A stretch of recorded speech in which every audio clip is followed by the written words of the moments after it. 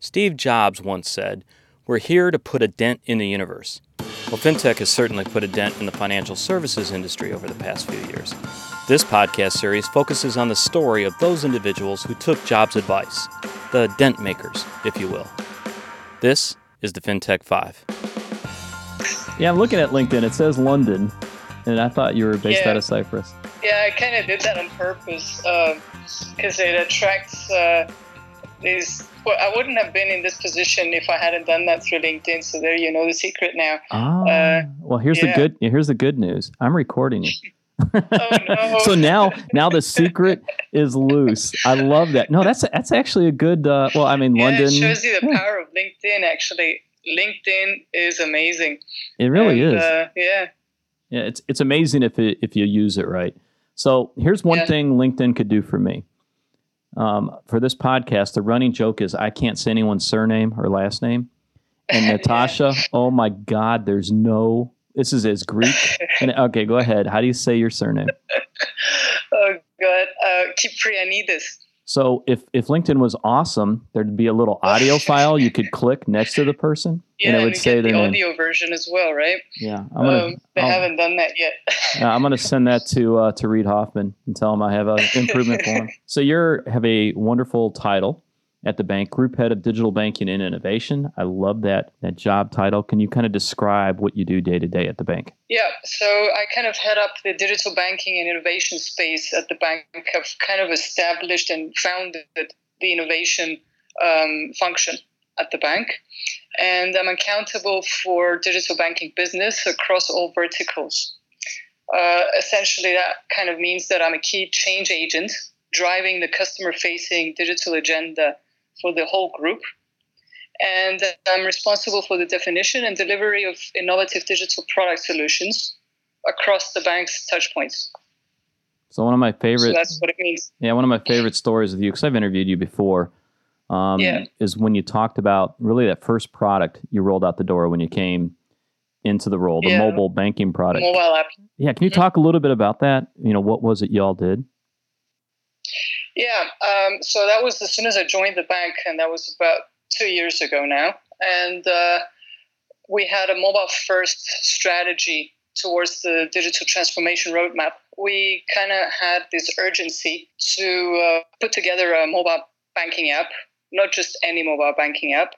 I kind of trashed what I had found, and I redid it with all the resources that I had available to me, whether that was infrastructure and people and teams.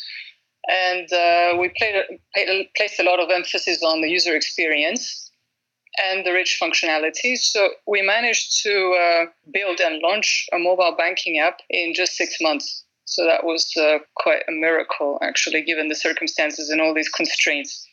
Well, you launched, but not only did you launch, but you won a bunch of awards too. So that's rather impressive. Right. And if I remember right, when you talked about the team that you had when you were designing the app, it wasn't like you had a ton of user experience designers or mobile app programmers. You literally bootstrapped this entire thing. Yeah, they first of all, the people that were involved in this project didn't have any. None of those people had any prior experience in building mobile banking apps or apps in general before. This was their first one, so that was quite shocking how we managed to get this done. And you go with intuition in a sense. So I kind of hired this startup that helped us with the user experience, even though they later revealed to me that they had never done an app before. And then I utilized the internal resources from IT for some of the integration work, and an external vendor that had never done an app before either. So it goes to show that anything's possible, and it's not about getting all the experts to help you. It's having the passion and will and caring enough about the product that you're trying to build so that you can get there. So there you go, everybody. There's your case study of building an app. It can be done. And I think the tagline should be, what's your excuse? Because you did it. Yeah. you've proven out the model.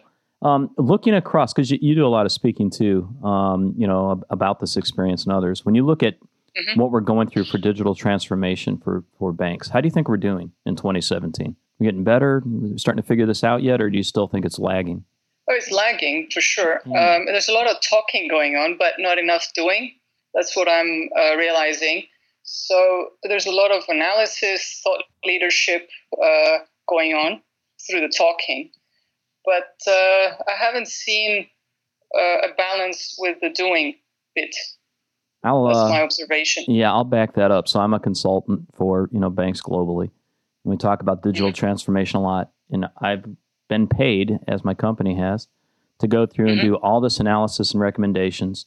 And it looks beautiful on paper. And the number of times it's actually led to anything has been somewhat sad. I mean, it's... Yeah, it's that strategy execution is key, because just designing a beautiful strategy is one thing, but actually managing to execute it properly with all these constraints, because we all have, all banks have constraints, even fintech startups have their own types of constraints. So if you can manage to navigate through those constraints and execute that strategy well, that's success. And I haven't seen many of those yet. Yeah, I'd have to agree. All right, we're down to the last minute. This is rapid fire. So right off the top of your head. All right. I know this is the one you're nervous about. That makes me laugh. All right.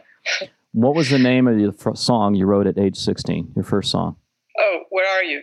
Yeah, I wrote that when I was 16. Where Are You? Where Are You is the name of the song? Yeah. At 16. I love that. Okay. What genre of music was that?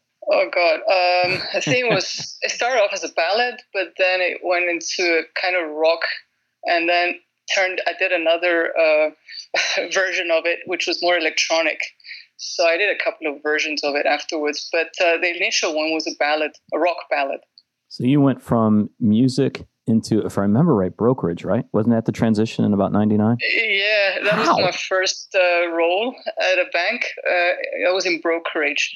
And from that, I ended up doing what I'm doing now.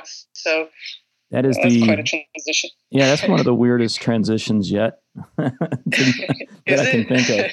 I'm sure there's weirder ones than this one, but it all makes sense if you connect the dots going backwards. Now, to me at least, it makes sense. You start off as an artist, and you need to be an artist to be in fintech, I believe.